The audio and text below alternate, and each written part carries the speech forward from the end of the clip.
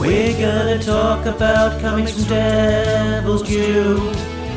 It's something you wondered if Talking Joe would ever do. I guess we'll explain it all to you. Gonna take some time to read the books we've never read. Oh. Hey, it's me, Mark, and welcome to Talking Joe. Today we are going to be talking with artist Chris Lai. What a treat! Based in Indonesia, Chris is a concept artist and founder of Caravan Studio, designing movie visuals for projects such as Showdown, Fury of the Gods, and working with the likes of Netflix, Prime, Disney+, Warner Brothers, Skydance. But more importantly, before he got into all of that, he was an intern at Devil's Due and an artist on Arashikage Showdown, Sigma 6 Comics, and more. So he's going to join us today to talk all about it. And here he is. Hi, Chris. Hi, Mark. How are you? I'm good. How are you? Thanks so much for joining us. It's my pleasure. So where are you? For a change, I'm not talking to an American over there in that direction, America. Where are you today? I am good. I'm in Jakarta, Indonesia right now. So it's like the hours is quite... You're going the extra mile because it's, as we record, it's midnight in Jakarta, while I'm living the life of luxury here with a very leisurely 6 p.m. So thank you for joining us at this late hour for you. No problem. Excellent. And tell us about tell us about what's behind you. Maybe that have you specially reorganized your room so that you're showing off some of the G.I. Joe stuff behind you, or does it normally look like that? Yeah. I when you contacted me, so I tried to dig some of the stuff that I did for G.I. Joe. So I have a lot of Sigma 6 toys basically in the office. I brought home some, and then I also work on the illustrations for the G.I. Joe 25th anniversary. Oh, wow, packaging. I didn't realize that. That was it looks like the old artworks, but it's new actually. So at the time I had an assignment from Hasbro to actually redraw them, and a painter, a digital painter, actually color it to looks like an old gouache artwork for the packaging, and that's for the 25th anniversary. That's amazing. So basically, I tweaked a little bit, yeah. So you've got I guess Zartan behind you. I think that's a brand new illustration that didn't exist before. Oh yes. And there were and some of the others were like recreations. Like the Snake Eyes stuff. Yeah. And this. Oh wow, Tom Shadow. Okay, so those were like that was you. That was your pencils trying to follow the originals, and then it was digitally colored to try and look as much like the original packages as possible. Yes. Very cool. How many of those do you think you did? I think probably 40 or 50 something. Oh, I mean, that's a lot. I mean, the first several batches, I did most of them. I think almost all of them. Yeah, that's incredible. And we were talking just before we started recording that you hold on to a lot of your art. So do those still exist? Were they done as original pencils before being scanned off to be colored? Yes. So I still have all the original pages for the Arashikage Showdown, G.I. Joe Sigma 6, and all the illustrations for the packaging for the Sigma 6, and also the cover for the G.I. Joe 25th anniversary as well. But that one is a huge. So I think this one. Yeah, this one. Yeah, let's get into that. In a minute. But before we get too far ahead of ourselves, let's talk about little Chris when you were growing up in Indonesia. So what was that like, and what was the route to get into comics? And actually, before we get too far ahead in your career trajectory, did Did GI Joe make its way over to your country in as toys and comics and cartoons? Did you get to see any GI Joe when you were little? When I was little, there was only one national TV channel in Indonesia, only one. So it's from the government. So there's only one like TV series every 5 o'clock. So let's say Monday is, let's say, He-Man, and then Tuesday is Scooby-Doo, something like that, and it's repeating like. Mhm. But at that time, as far as I remember, GI Joe was never aired in my country at that time when I was little. So actually, I knew GI Joe later on from the toys, actually, when I was in Mhm. college. So it's like when I was started to be exposed to American comic. So American comic wasn't really easy to get in Indonesia as well at that time.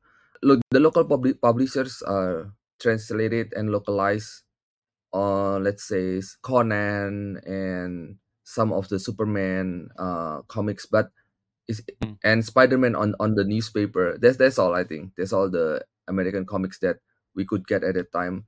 So when I went to college, then my friend introduced me to this is the comic store. So what is comic store? So we enter it, and it's an American comic store.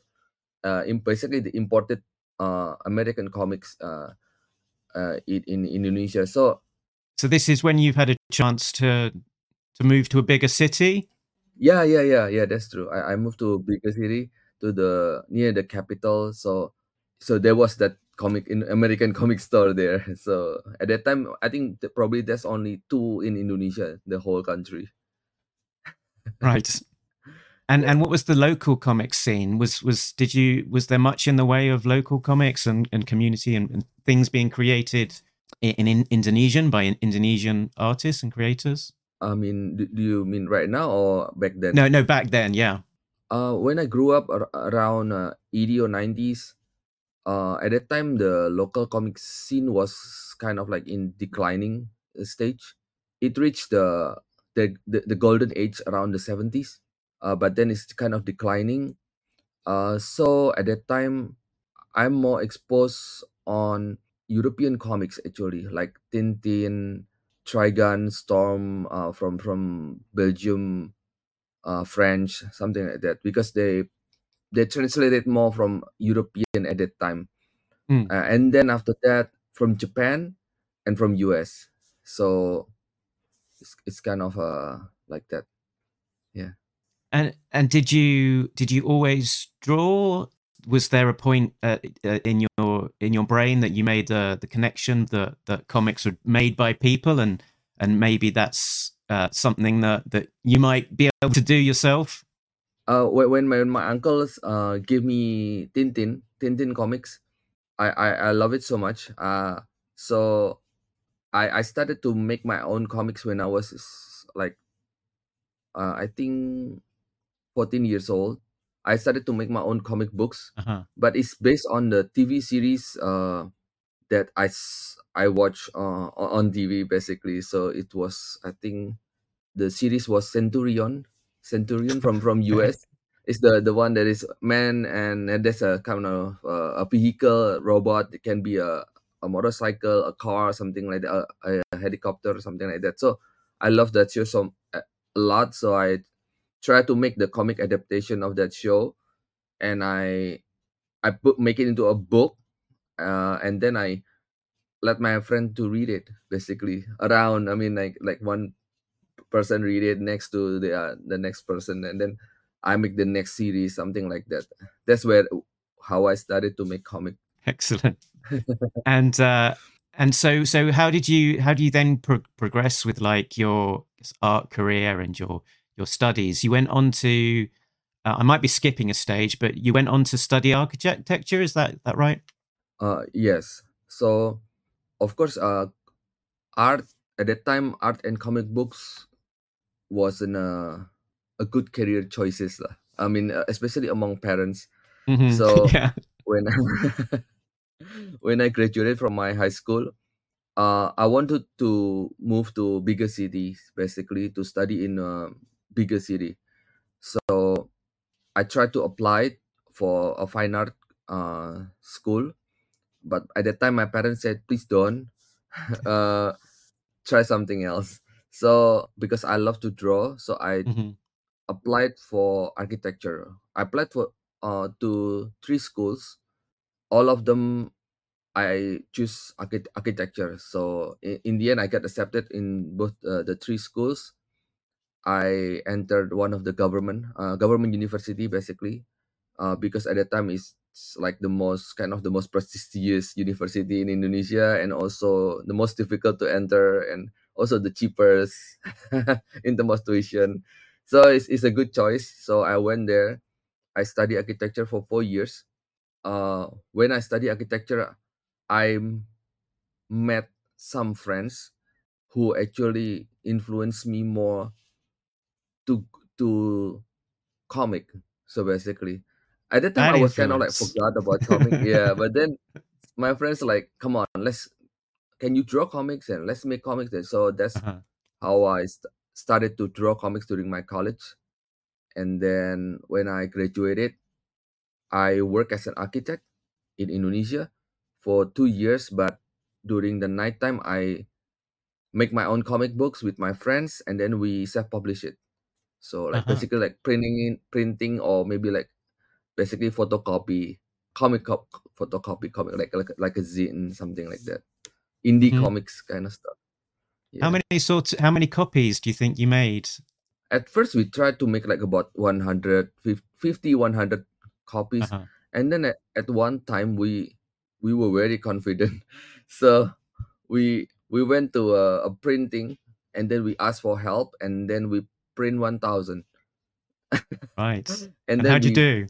we yeah uh we consign it to bookstores in the city. Hmm. So it sold quite well, like around 500 copies. So at that time we were happy, but although we didn't Yeah. make any money. Yeah. No, exactly. Not quite ready to give up the day job. So what was it that gave you the push to move on from architecture to something else? So I mean, I love architecture, but I love comic more.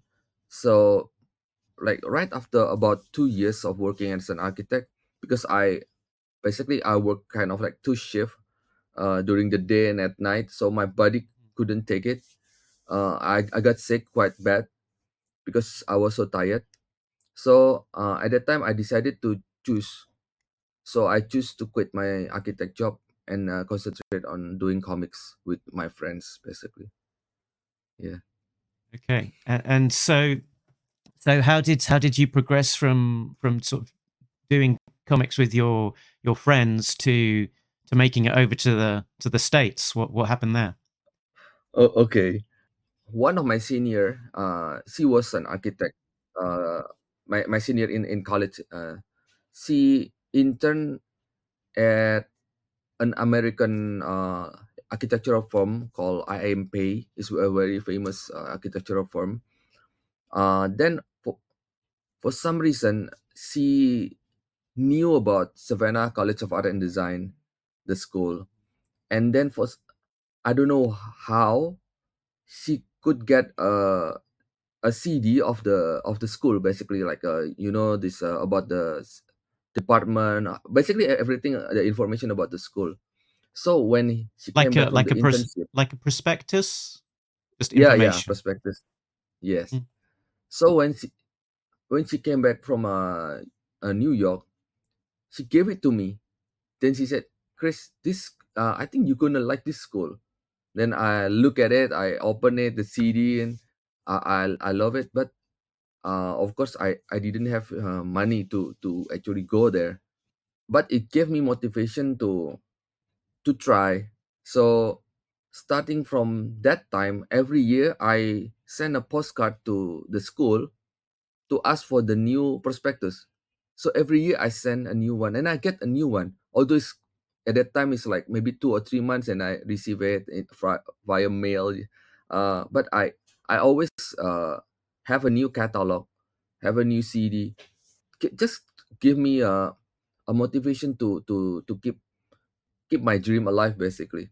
So in the meantime, I I keep doing comic with my friends, but at that time we started to hire some people to help, but in the end we couldn't even like pay ourselves salary. So because the money wasn't really that big, like quite small. So we decided, because my friends also started to need something like kind of bigger income kind of. So we decided to kind of split, and then I did many type of jobs that is related to drawings. Like I work in an advertising agency. I work as an storyboard artist. I work as an exhibition designer. Basically, the with the goal to save enough money to one day be able to go to school. But of course, it's not enough. So basically I worked for 6 years. Wow. So in the kind of like around the fifth year, my best friend told me, actually asked me, do you want to go to school again? I said I want to, but I want to go to US to this school. Then he said, why don't you apply for a scholarship? So I said, maybe I cannot get it. So I mean, it's going to be too difficult, a lot of competitions. So but then he said, just try it. So I tried that Fulbright scholarship from the US government. Then yeah, I was so lucky. I got it. Wow. I got the scholarship. So I could go to that school that I dream of. And basically, because in art school it's quite expensive, so I also get additional scholarship from the school itself. Mhm. So basically, around 2 years, it could cover the tuition and plus around 1 year of living in US. So yeah, I decided to. Of course, I thought that let's just go and see what happened. Kind of, yeah. Wow. I can only imagine the smile, the grin on your face when you found out that you got this scholarship. That after all of this Well, time of yeah. I mean, dreaming. it's I couldn't believe it. I mean, it's yeah, it's I don't know. I mean, I didn't want to like really had a high hope, because the applicants was at that time about 1,600 people Wow. for any school, not just for that art school, but for the scholarship basically that year, and they choose 25 to go. So I was number 24. They told you your number as well. That's Yeah, yeah, wild. yeah. Because it's based on priority. So the first 20 will go first. If one of among those 20, any of them are fail to get a school accepted by a school in US, then the chance will go to the next person. So at that time I still not hoping that my friends will fail to get a school, but I mean, hopefully some of them can get a additional scholarship from the university, so the budget can go down. So basically, they have a certain budget. It definitely can cover 20 people, but if we can get additional scholarship, then the budget can go to the next person, something like that. So yeah, I was lucky. I was lucky. Yeah. Okay. So how was it going over to Georgia to SCAD? I was so excited, but I also a lot of it's a very new experience. I was actually surprised that when I landed, then it doesn't look like a city. It's very empty. I mean, my imagination about US is like big buildings and stuff, but wow, it's like they're so different. So but the city is a very cool city. I mean, it's very nice, good looking city. It's a campus city, so a lot of students, everything, the professors, everybody is so great there. Yeah. And how many people were doing the same sort of courses as you? How many contemporaries did you have? I think they accept new students, not only in the fall, but let's say during the winter they can also accept new students. So at that time it was fall 2023, so I think at that time around 8. uh, Wow. and Eight, just I eight. yeah, I took a master degree. So for the scholarship I cannot redo the bachelor degree, so I have to take the master degree for two Wait, the years next Yeah, one up. yeah, And there's been quite a few sort of people that we know from comics who sort of gone to SCAD and gone on to a career in comics, and specifically around GI Joe. And in that time, I think Robert Atkins and also Mike O'Sullivan were there. yes, Were they there at the yes, same time as you? yeah. Actually, Robert Atkins was my like the teacher, teaching assistant, professor Uh huh. assistant, in my first class. Yeah, Nice. he's like my mentor, kind of. And then Mike Sullivan, he was graduated before I entered, but then we met in Devos too.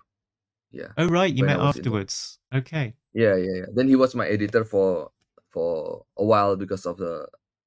After that, I did Dungeons and Dragons and other books with him. Yeah, Wow. And yeah. was there any other people in the set at the same time that you were there who we might recognize their names? I think the one that do also GI Joe is Mike Bear. Uh huh. Mike Bear and hmm. Uh, the one that is, I don't know if she does GI Joe on or related GI Joe stuff. But she's quite make it like quite big. Rebecca Isaac. She's doing a lot of White Storm, Buffy the Vampire Slayers, and then I think before I didn't have a chance to meet him, but he was graduated before I entered. Was Sean Gordon Murphy. Oh right. Yeah, yeah, yeah. Big name. Yeah, yeah, yeah, yeah. Very I, cool. I I didn't have a chance to meet him, and also there's some other like Brad Walker that I got to meet because of my professor introduced me to them, but we didn't meet in the during the study, but they were graduated before me. Yeah, Okay. yeah. So you've done your masters at Savannah.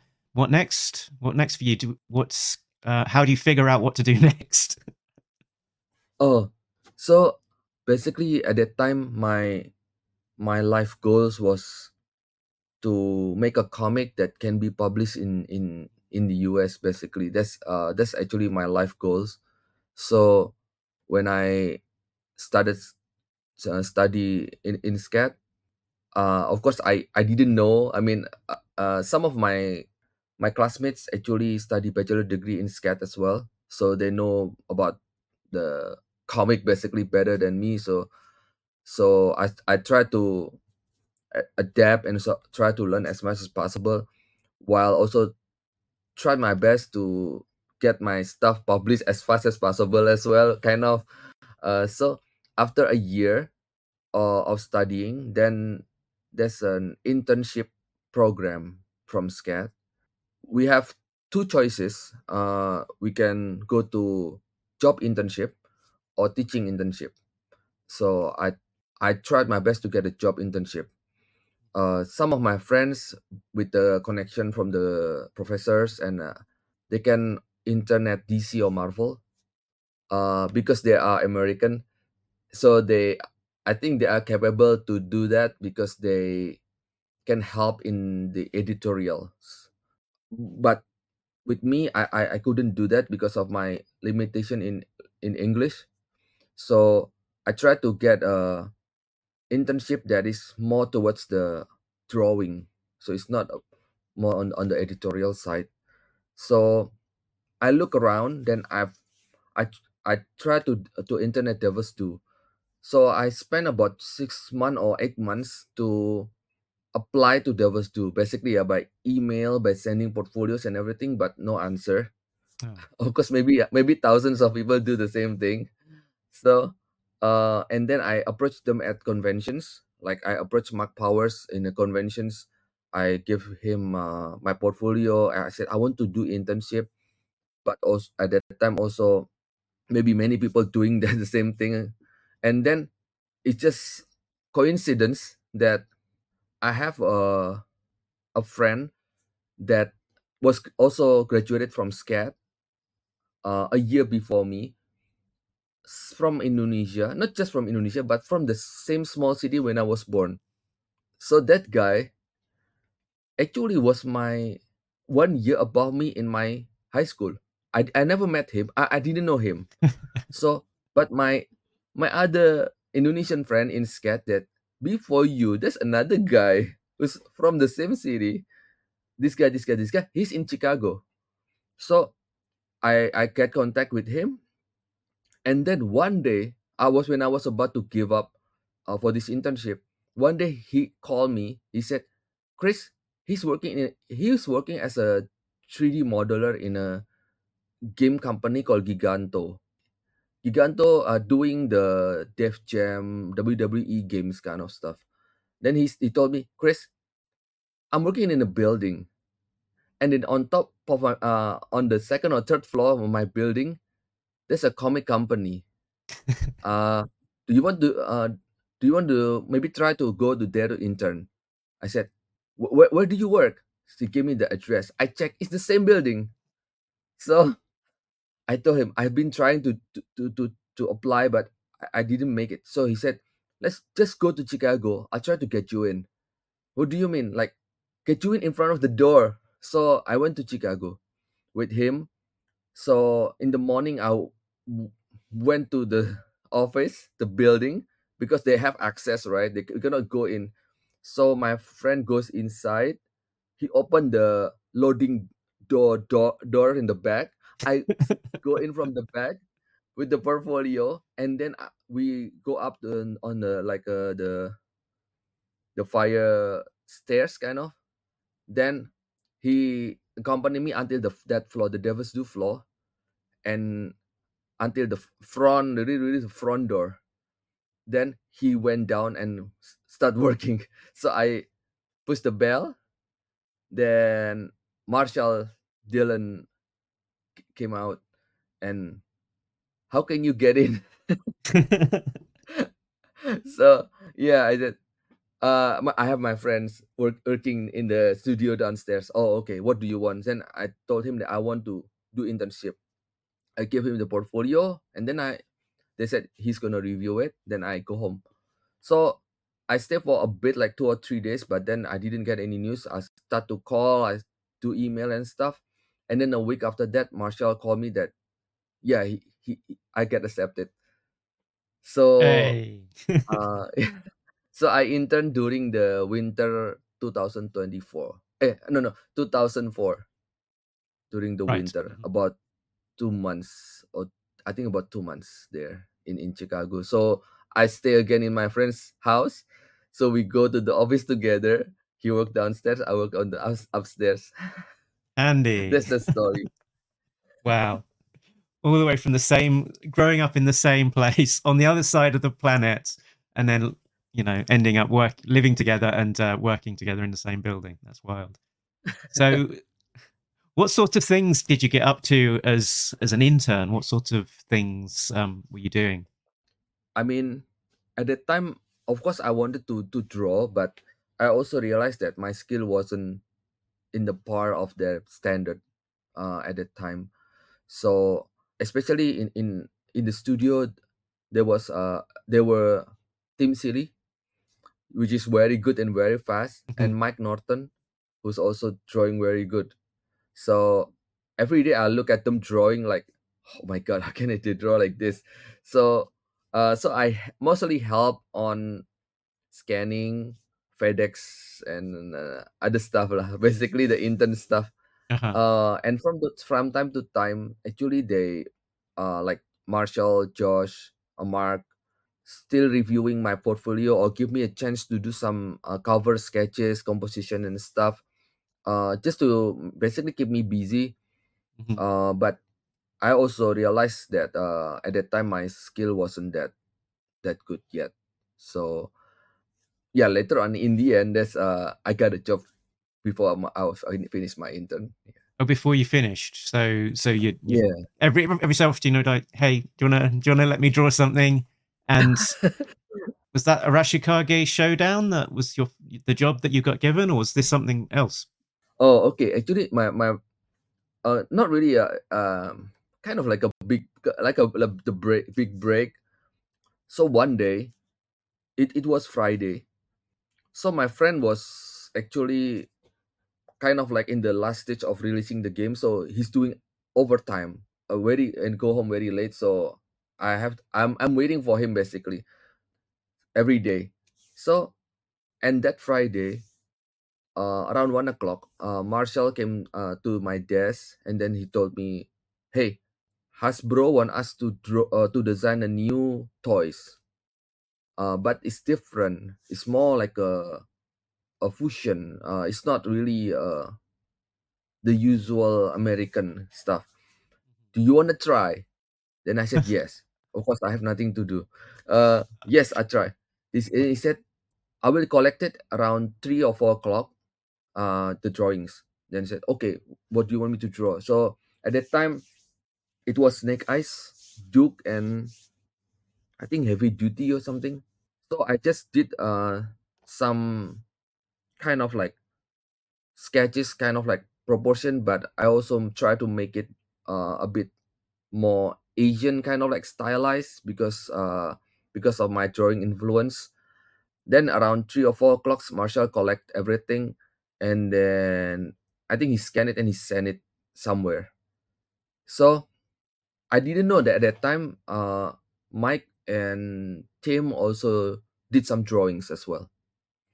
Okay. Uh, and then around 5 o'clock, everybody left the office except Josh, still in his office, and me, like in the corner because I'm still waiting for my friends. So around I think around 6 o'clock, Josh called me, "Please come to my office." Then I went inside, and he said, "Hasbro like your drawings. So starting from Monday, you draw this, and it's Sigma 6." So that's actually what the kind of like the first official kind of like, not really a job because I'm still an intern, but a project that really actually coming out. So that's the first one. So it was Yeah. did they like literally just give you a name and say, can you redesign this character and create a new look for this character? Kind of that, but they also I think at the time they also give us some kind of like reference. Kind of like, I don't really remember exactly, but I think they also give us some reference of how they want it to look like. So I mean, the maybe the kind of bulkiness, the like the a bit more uh, Okay. edgy type of proportion kind of things. Uh, So it's like reference for sort of this type of shape, the type of style that yeah, they're looking more like a toy shape at that time, I for. think. Uh-huh. Yeah. So Right. I make it into more like a illustration kind of style. Yeah. Wow. So so like working late on a Friday afternoon, you begin given a chance to sort of do some designing, and then a couple of hours later, you said, "Yep, you've got a job designing GI Joe characters." Is Yeah. that right? Yeah. Yeah. It's I will never forget that moment because like I was so happy. I was so happy. So I think I think even during those weekend, I I practiced to draw GI Joe more because of that. Yeah. So your job for a bit was working directly for Hasbro, was it? Doing the Sigma 6 designs was initially? So in the end, I'm doing turnaround for the toys, and then started to do the last. I think the first five of the Sigma 6, the packaging drawing was still the photograph of the toys, Uh-huh. but then Okay. yeah, the first Duke, Heavy Duty, Snake Eyes, Spirit. I think the first five. But then after that, they wanted to have the similar like kind of cartoony stuff. Then I started to work on that. So I actually work for Devil's Do. Yeah, not directly to Hasbro, but through Devil's Do. Yeah. All right. Yeah, I was just Yes. bringing up a heavy duty package there on the screen. That's like how some of the figures initially looked with Yeah. I don't know if was he quite an early one. Yes, that's the early one. Heavy duty, yes. That's still like a kind of like photograph type of thing. Here's like the list of all of the Joes and Cobras from Sigma 6. Is there a particular one that might be a good example to talk about? For Sigma 6, Like you've got, is it Zartan you've got behind you? yeah, I think Sartan is quite interesting because I love the characters. And then also, so later on, the I did mostly the packaging illustrations, because usually they send us the photograph of the toys, the masters of the toys, like the Right. yeah the master.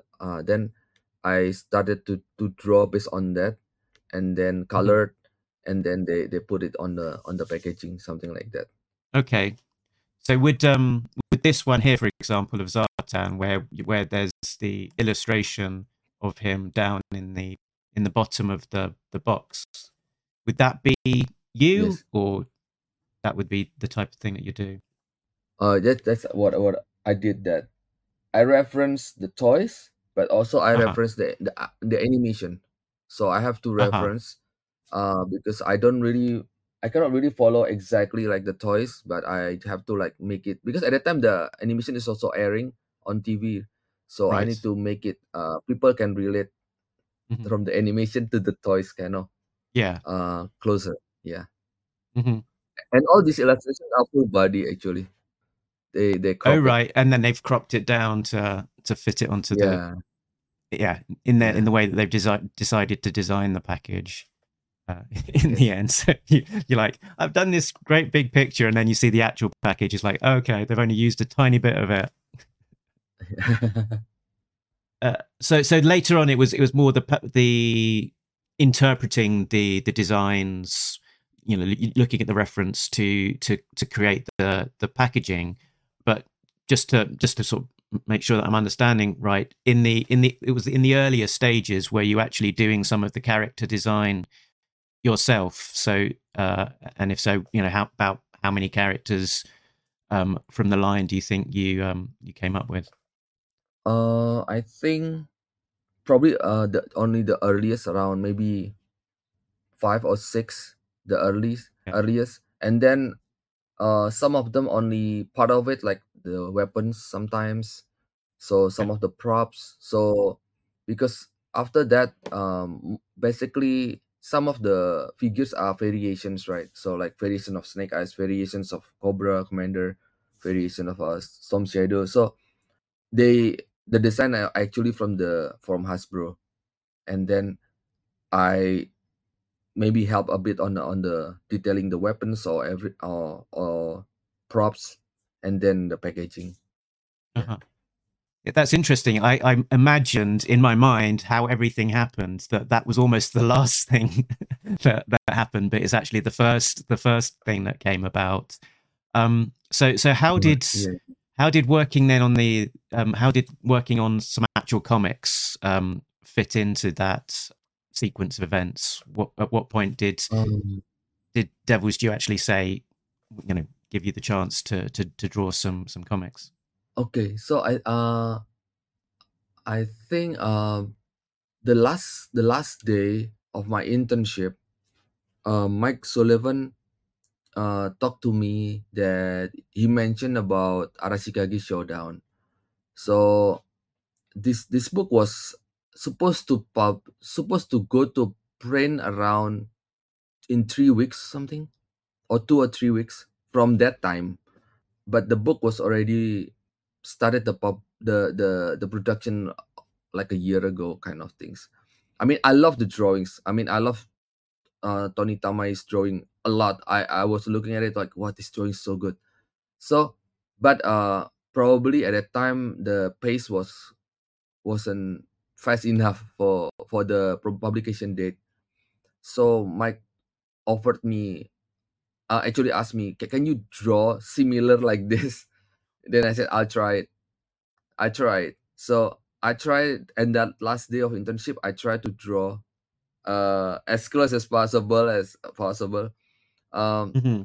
but then I finished the internship, and then like several days after that, Mike called me. Okay, can you finish the book in 2 weeks?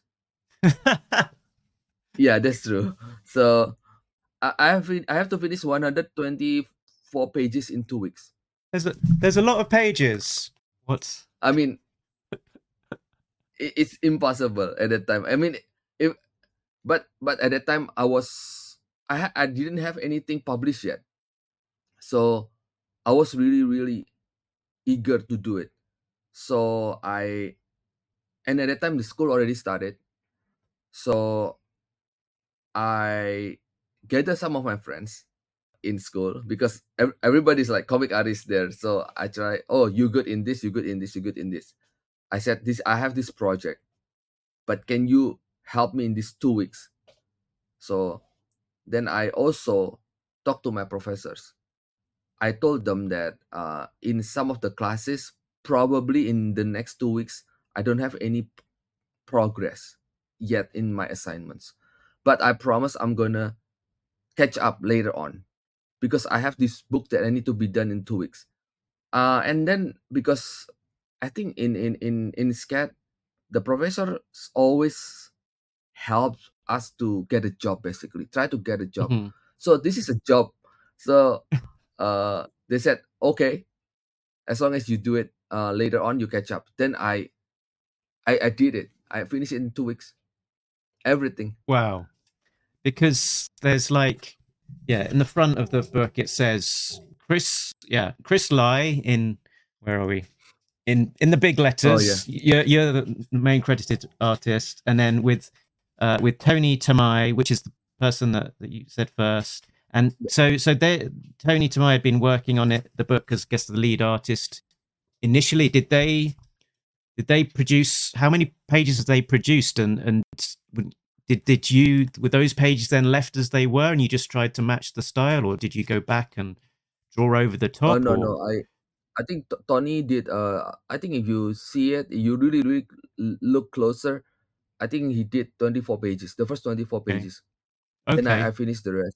Given all of the artists involved, it's very yeah, it's very smooth transition. There isn't like a sort of a moment where you jump out and say, this is definitely different. Lots of different artists. So Tony Tamai, Anthony Spey, Ramanda Camarga, and Dove Yeah, McHarg. So these are all like people that you've asked to come yeah, help you out.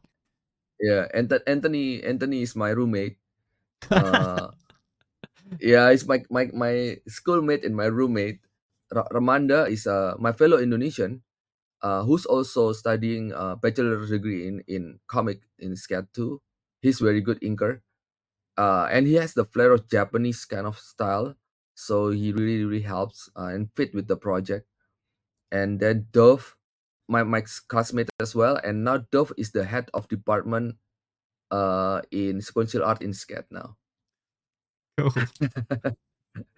And there was like a couple of pages, like I think this one here. I don't know if you can, this one. Yes, I looked at that and I yes. thought that looks a little bit like Josh Blaylock maybe even drew this page. You think? Yeah.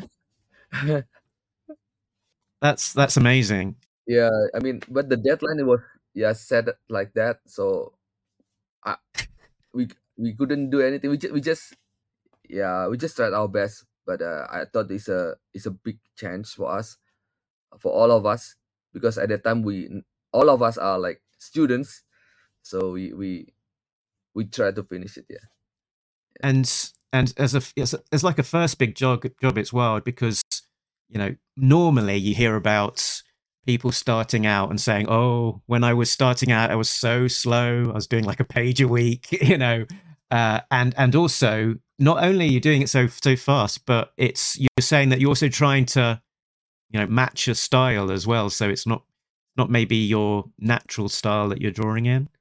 Yeah, I when I started, I can try to mimic. I used to try to mimic different styles.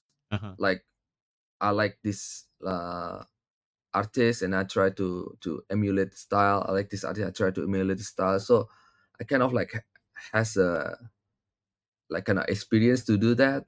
And also this is more like a Japanese kind of things style that I'm more close to. So I dare to take the project. Yeah. Amazing. Yes. So then did this project, it led on to the next thing was the Sigma 6 adaptation, the six issue. Actually, I've got the Transformers cover there, Art of War, which made its way onto the omnibus. Yes, yes. This And one. then Sigma 6. There it is. I think because I've been when they started this project, I've been drawing for the toys for a while, so I Mhm. kind of like used to the style, and that's why I think they give the project to me. And I think because I also can finish those 120 pages in 2 weeks, so just okay, maybe give him another project. So yeah, I think it's the project really fits with my style. So I really like the Sigma 6 style because it's kind of like more like an Eastern type of art style, you know. So Mhm. I love it. I love the project. Yeah.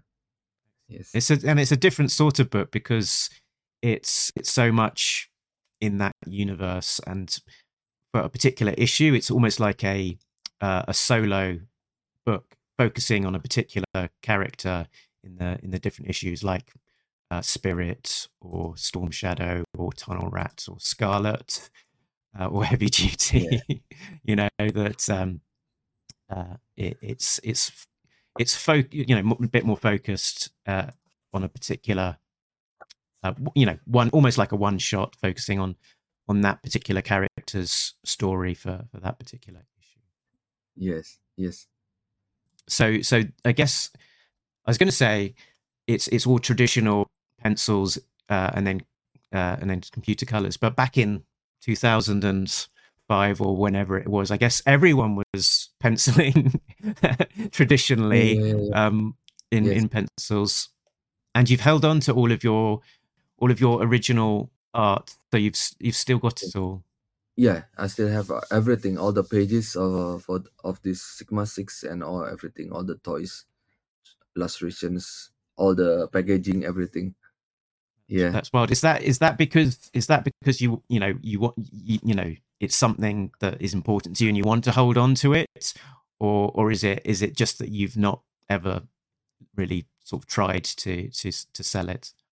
A bit of both, but at that time I love it so much. But I mean later on I kind of like it's okay if maybe one Mhm. day I'm gonna sell it, let's say, I mean some of the pages. But at that time I was really love it. So and I didn't like kind of like have a need to sell the pages at that time, so I still keep it. Yeah. Yes.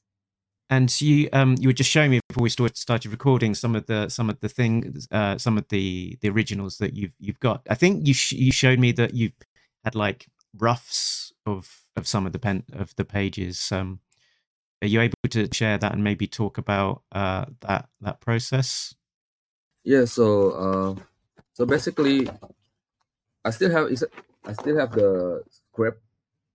So this is the script that I yeah, I'm working on. I print it out, and then from here I did some thumbnails. This is like the opening page, and then this. So Mm, all the pages I did the sketches. right. So you're sort of laying it out in a fairly detailed way. Is that on a page of like A4, like letter page, or maybe a bit Yeah, bigger? it's a A4. Yeah. I Uh-huh. divide it into two, so it's kind of like A5. And I scan this and I send it to at the time to Mike and Mark. Yeah, to for them to review, and then after they approve, then start layout this into the original 11 by Turn up, 17 pages. turn Yes. up boards. Oh, Yeah, I still have everything, all the issues. This is issue 4, I think. Issues. This is issue. I think issue 5. This is issue 3. So I still have everything. wow. This is Spirit. This is issue number 2.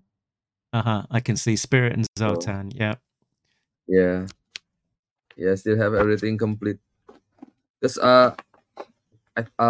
after I came back from US at that time, teach for 3 years in an art school. So I use this materials too as teaching materials to show the students how to actually the steps of drawing comics. Right, right, So it's right. useful. Yes. Yeah, exactly. It's sort of if you can reuse something like that, that's perfect.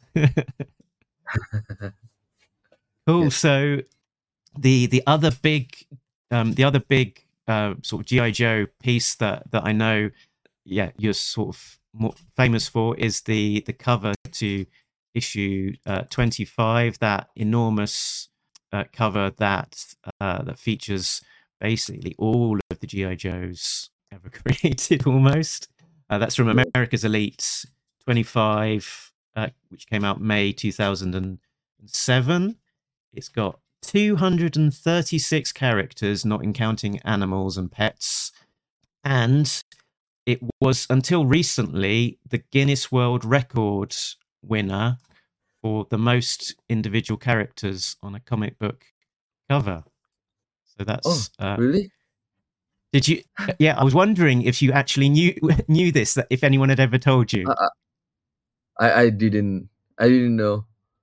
That's that's amazing. Now you know, and knowing is half the Oh, battle. So just in the last few months, G.I. Joe issue 300 came out, illustrated by artist Jamie Sullivan, which again was a double cover with lots and lots of G.I. Joe characters on it. And that is now the Guinness World Record holder for the most characters. But between 2007 and then, basically, this is the Guinness World Record holder for the most characters on a cover. oh, I didn't know. I should put it in my resume. Yeah, you definitely should. You should. Yeah, now you can put on your on your CV Guinness World Record holder at one point. Anyway, can you tell me a little bit about creating this cover? How you went about it?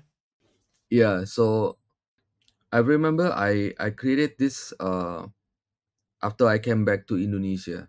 So Okay. I graduated in 2005, and then I had a 1 year of job opportunity, like working opportunity, for 1 year in the US. So at that time, I stay in Savannah with my roommate Anthony, and then we worked together on comic books and projects until I think until August 2006. Then I went back to Indonesia, and Anthony went back to Philadelphia. So we kind of like he's actually waiting for me until I have to go from US. So after that, went back to Jakarta, and then they will still give me these assignments. So I was so excited because I love drawing very detailed stuff. In my other comics books, I draw very detailed. Like I did D&D books that's very detailed as well. So I when they give me the assignments, I actually draw it in a huge paper, like I think 4 times of regular papers. Yeah, I saw in in another interview you said it was 20 inches by 28 inches, so huge. Hmm. Yeah, it's huge. So it's very difficult to. So I think I spent around 2 weeks to do it. Kind of, yeah, like basically placing, and then sketching and then inking, and then the problem came when I have to scan it. So my scanner is A3, so I have to like stitching I think six scans Right. together to match, and then I could send the drawings to Devas to be colored. So yeah, it's a unforgettable artwork. So I still have it in my office. Yeah, I actually frame it. Is it Yeah, on it's on a frame, is it, on your wall? yeah, yeah. It's on the frame, and I put it in my studio Oh. until COVID. So when the COVID came, we had to work from home. So the office was kind of like abandoned for 2 years, 2.5 years. So that's why early this year we started to go back to office, and then we try to clean Mhm. up some stuff. And that's why some of the drawings they keep it in a storage or something. So but it's still there. I mean, I know it's still there. It's just we haven't put it up again. But yeah, this is like one of the highlights of my drawing career. Excellent. And how did you decide which characters to use, and then also go about figuring out how to fit them all in? Oh, I think at that time, the instructions from the editorial teams was to put the current theme on the this front, All right. Yeah. around this front area, and Yeah. then the not not so, I mean, like, then the next will be here on the back, on the back Mm. cover, and then the rest of the character should go up based on the kind of popularity kind of things. Uh-huh. So the less popular character probably will be put more on the back, kind of. Back at the top. Yeah. Yeah. And did you like start off with like stick figures almost, like to figure out where everyone's going, and then sort of just go from there? Yeah, not really stick figure, but I just draw like a proportion, like Mm. a, if let's say Duke, I make it a bit bigger, and then if it's a girl, I make it a bit smaller. So I try to arrange that with the kind of like a blocky kind of blocks, body blocks, something like that, Mhm. and then go up from there. Like, like between the two heads, I'm gonna put another character like that, something like that. So make sure everybody at least the torso can be seen, a bit, so the people will recognize the character, basically, not just the head, but there's a bit of the Yeah. torso as well. Yeah. Yeah. That's wild. And your architecture background coming into play here as well, with a nice rendered background. Yeah, that's true. It takes a while to do that. Cool. So was that that was probably the last bit of your, actually no, well, I was gonna say that's the last bit of your GI Joe work, but then obviously there's the 25th anniversary file cards as Yeah. well that you were just telling us about. Yes, I did this packaging. Hmm. Basically can redraw the old packaging and make it looks like an old one, but it's actually new. So I did all the pencils, line art pencils, and then a digital color is painted, looks like a gouache painting. So Hmm. I did many of them, and then actually from time to time I was still working on some of GI Joe illustrations in the coming years, but mostly on the ideas. So I'm not really following if the design is actually out or not. So yeah. and we work on Transformers in the end. So until now, we help on the Transformers packaging until now. Okay, right up until today. Yes, yes, Wow. yes. My team is in the Caravan studio. We help on the Transformers packaging. Yeah. And so you're saying that you were doing some design work for GI Joe as well in between what, like 2007. Uh, yes. Let me see. So from time to time, I did different sketches, ideas of new characters, but Okay. usually with Hasbro, they sometimes they have an idea for a new line of toys, Mm, and then they ask maybe several different artists to draw, come up with ideas, but in the end, it will go to them internally to decide and then to mm, improve from there. So most of my works is only until the sketches, idea sketches, right. and then I'm not really sure that it's actually making into a toys. But I think at that time we work a bit. I think on the Pursuit of Cobra. I think, Uh-huh. Uh-huh. if I not mistaken, I think. But I don't really exactly remember which character and which one. Yeah, Okay. Do you have some of your sketches there or not at the moment?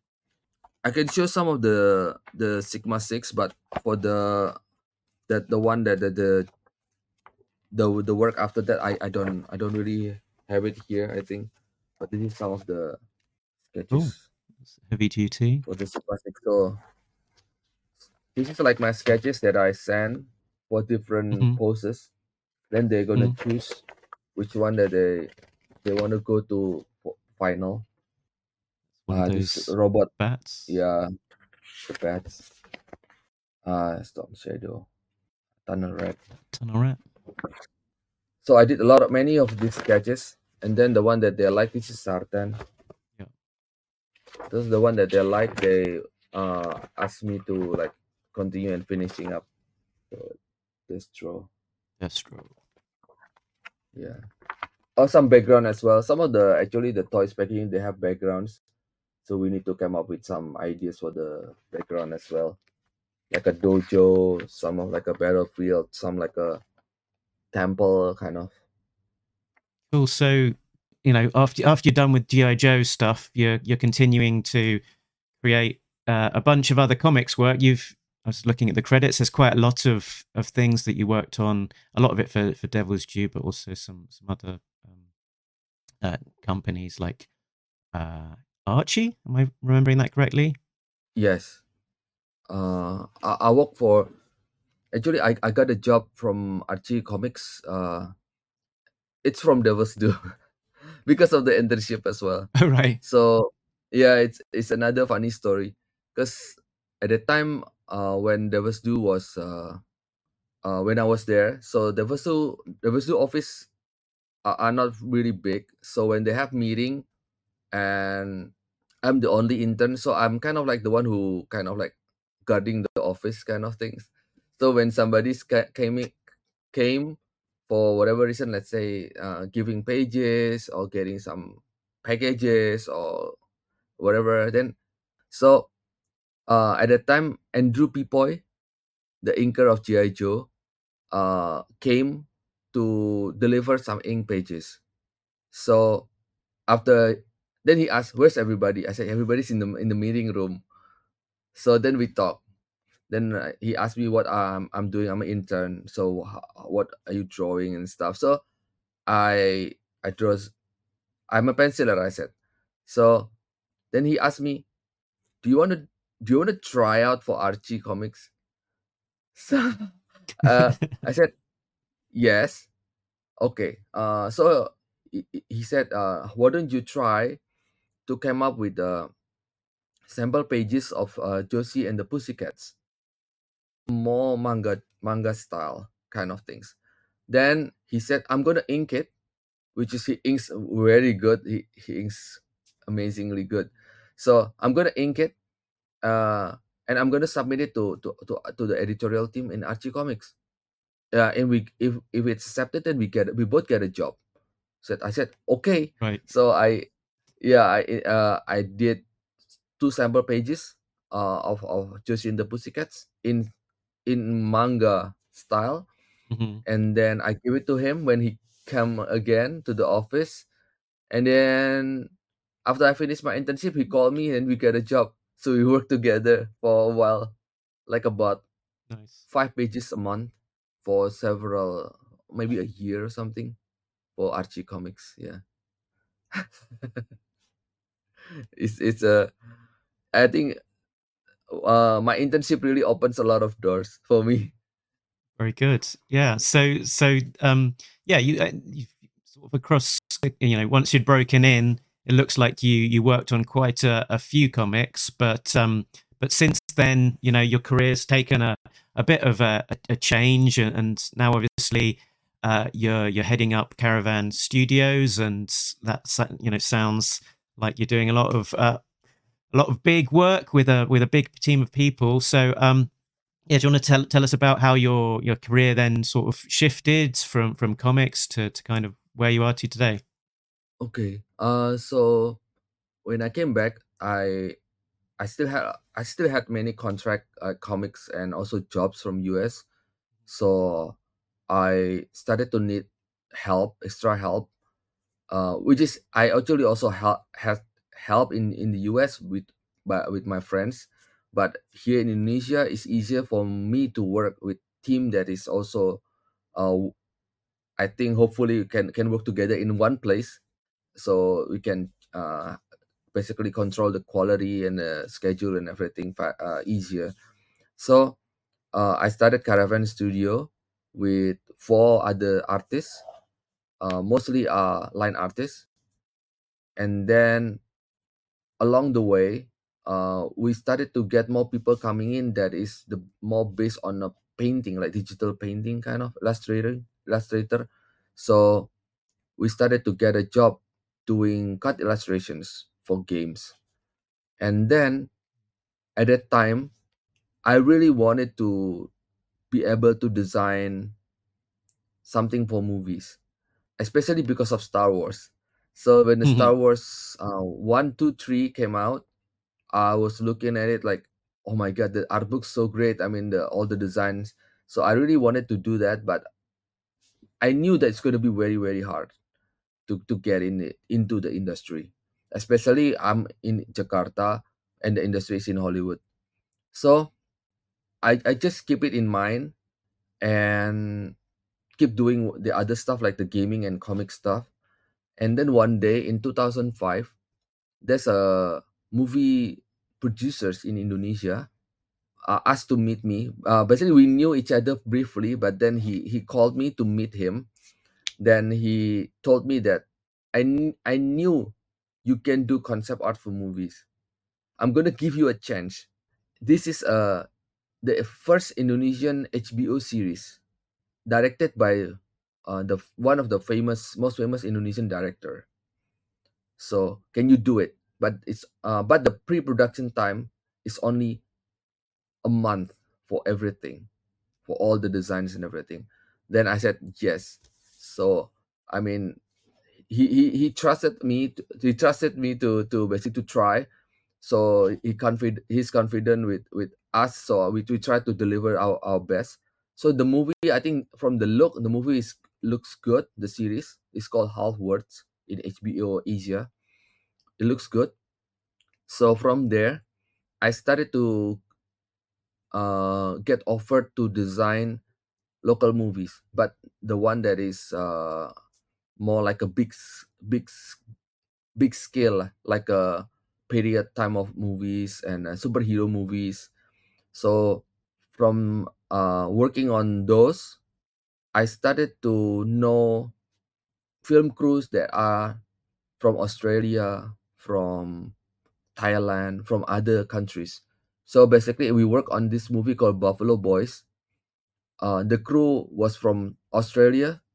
The fighting is from Thailand, the fighting crews, and the other the wardrobe is also from Thailand, so it's a mix of different. Some of them from Singapore. So we did really we really enjoy working on that project, and we did a lot of good like drawings, design, costumes, everything. So one day, one of the art director of Marco Polo on Netflix came to the office and looked at the drawing, and about 6 months after that, he called me to join like an international production movie in Johor. It's like a Hollywood and China productions, and then from there I met a senior production designer in US, and then he brought me to. He just finished working on Hellboy at that time when we met. Then he told me, if I knew you before, I will bring you to Hellboy. So I said, we were so, oh my god, Hellboy. So, but he said, don't worry. There'll be a project after this. So after that, he brought us to work on the Old Guard for Netflix. So it's also from comic books, which I was so excited to. And then he brought us to Cinderella, the new Cinderella, the musical ones. And then from Cinderella, there's some kind of a hiatus for a bit, and I work on a Netflix movie with Dev Patel. The movie is not out yet. It's gonna be out hopefully end of the year or next year. Then I was like, some of my friends asked me, what do you want? Like, what's your dream project? Then I told them, I want to work on superhero movies. But of course, working for Marvel is kind of like impossible because they have internal team to work. But who knows? Maybe for DC or something. Then on the 23rd of December, at that time, I think 2020, I guess, I got an email to from the production designer to the offer to work on Shazam. So I couldn't sleep again that night. So I think I was like, I don't know, like the one that the job that I'm doing right now is I couldn't really imagine it back then. At that time I just want to draw comics, but now like gradually I can work on something bigger and bigger and bigger, which is amazing. Yeah. Yeah, setting the goals and then getting there and then like figuring out what next, what can I do that's bigger and better. you know Wild. Yeah. It's amazing. It's amazing. Like I'm feel so so blessed to be able to do this as my job. Yeah. So even though I thought I wouldn't have to stay late late at night. I mean, let's say, oh, maybe later on, if I'm not gonna, I can sleep earlier and stuff. No, I mean, I still work until very late until now, but I'm still very happy like every day because I mean, I look at projects. Each project has their own challenge and excitement. So I mean, it's amazing. Yeah. That's fantastic. What a great note to end things on. So yeah, if people want to find out more, I'll put all of the information in the links when I post this. But I guess Caravan Studio, you're on Twitter or X, you're on Instagram, you've got your website caravanstudio.com. So is there anything Yes. you wanted to mention or that we've not yet talked about? And I don't know. No, maybe I think that's pretty much. Yeah. And yeah, I guess when maybe one thought to end it on, when you're looking back at the work that you produced almost 20 years now, I guess, sort of from those Devil's Due years, what sort of emotion do you feel looking back at your early work? Uh, of course. I mean, I feel that I should do better, kind of. But at that time, it was what I could do best. but of course people are like kind of improving. So looking at your old work, I feel like sometimes I kind of like want to redo it kind of things. But yeah, I mean I think it's part of the process. Yeah.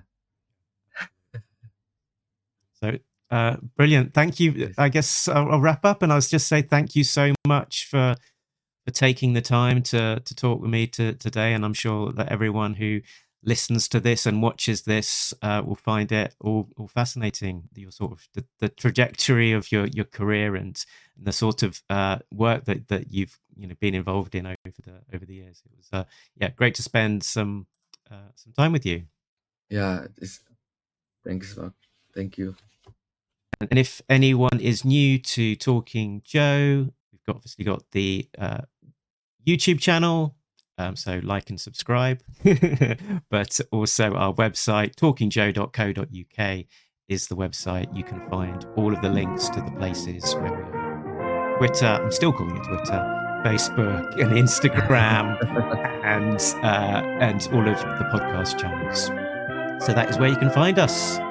And with all of that, I'll just say thank you so much, Chris, and catch you next time, because nobody beats Talking Joe, an international podcast. Laters. Thank you. Bye. Thank you so much.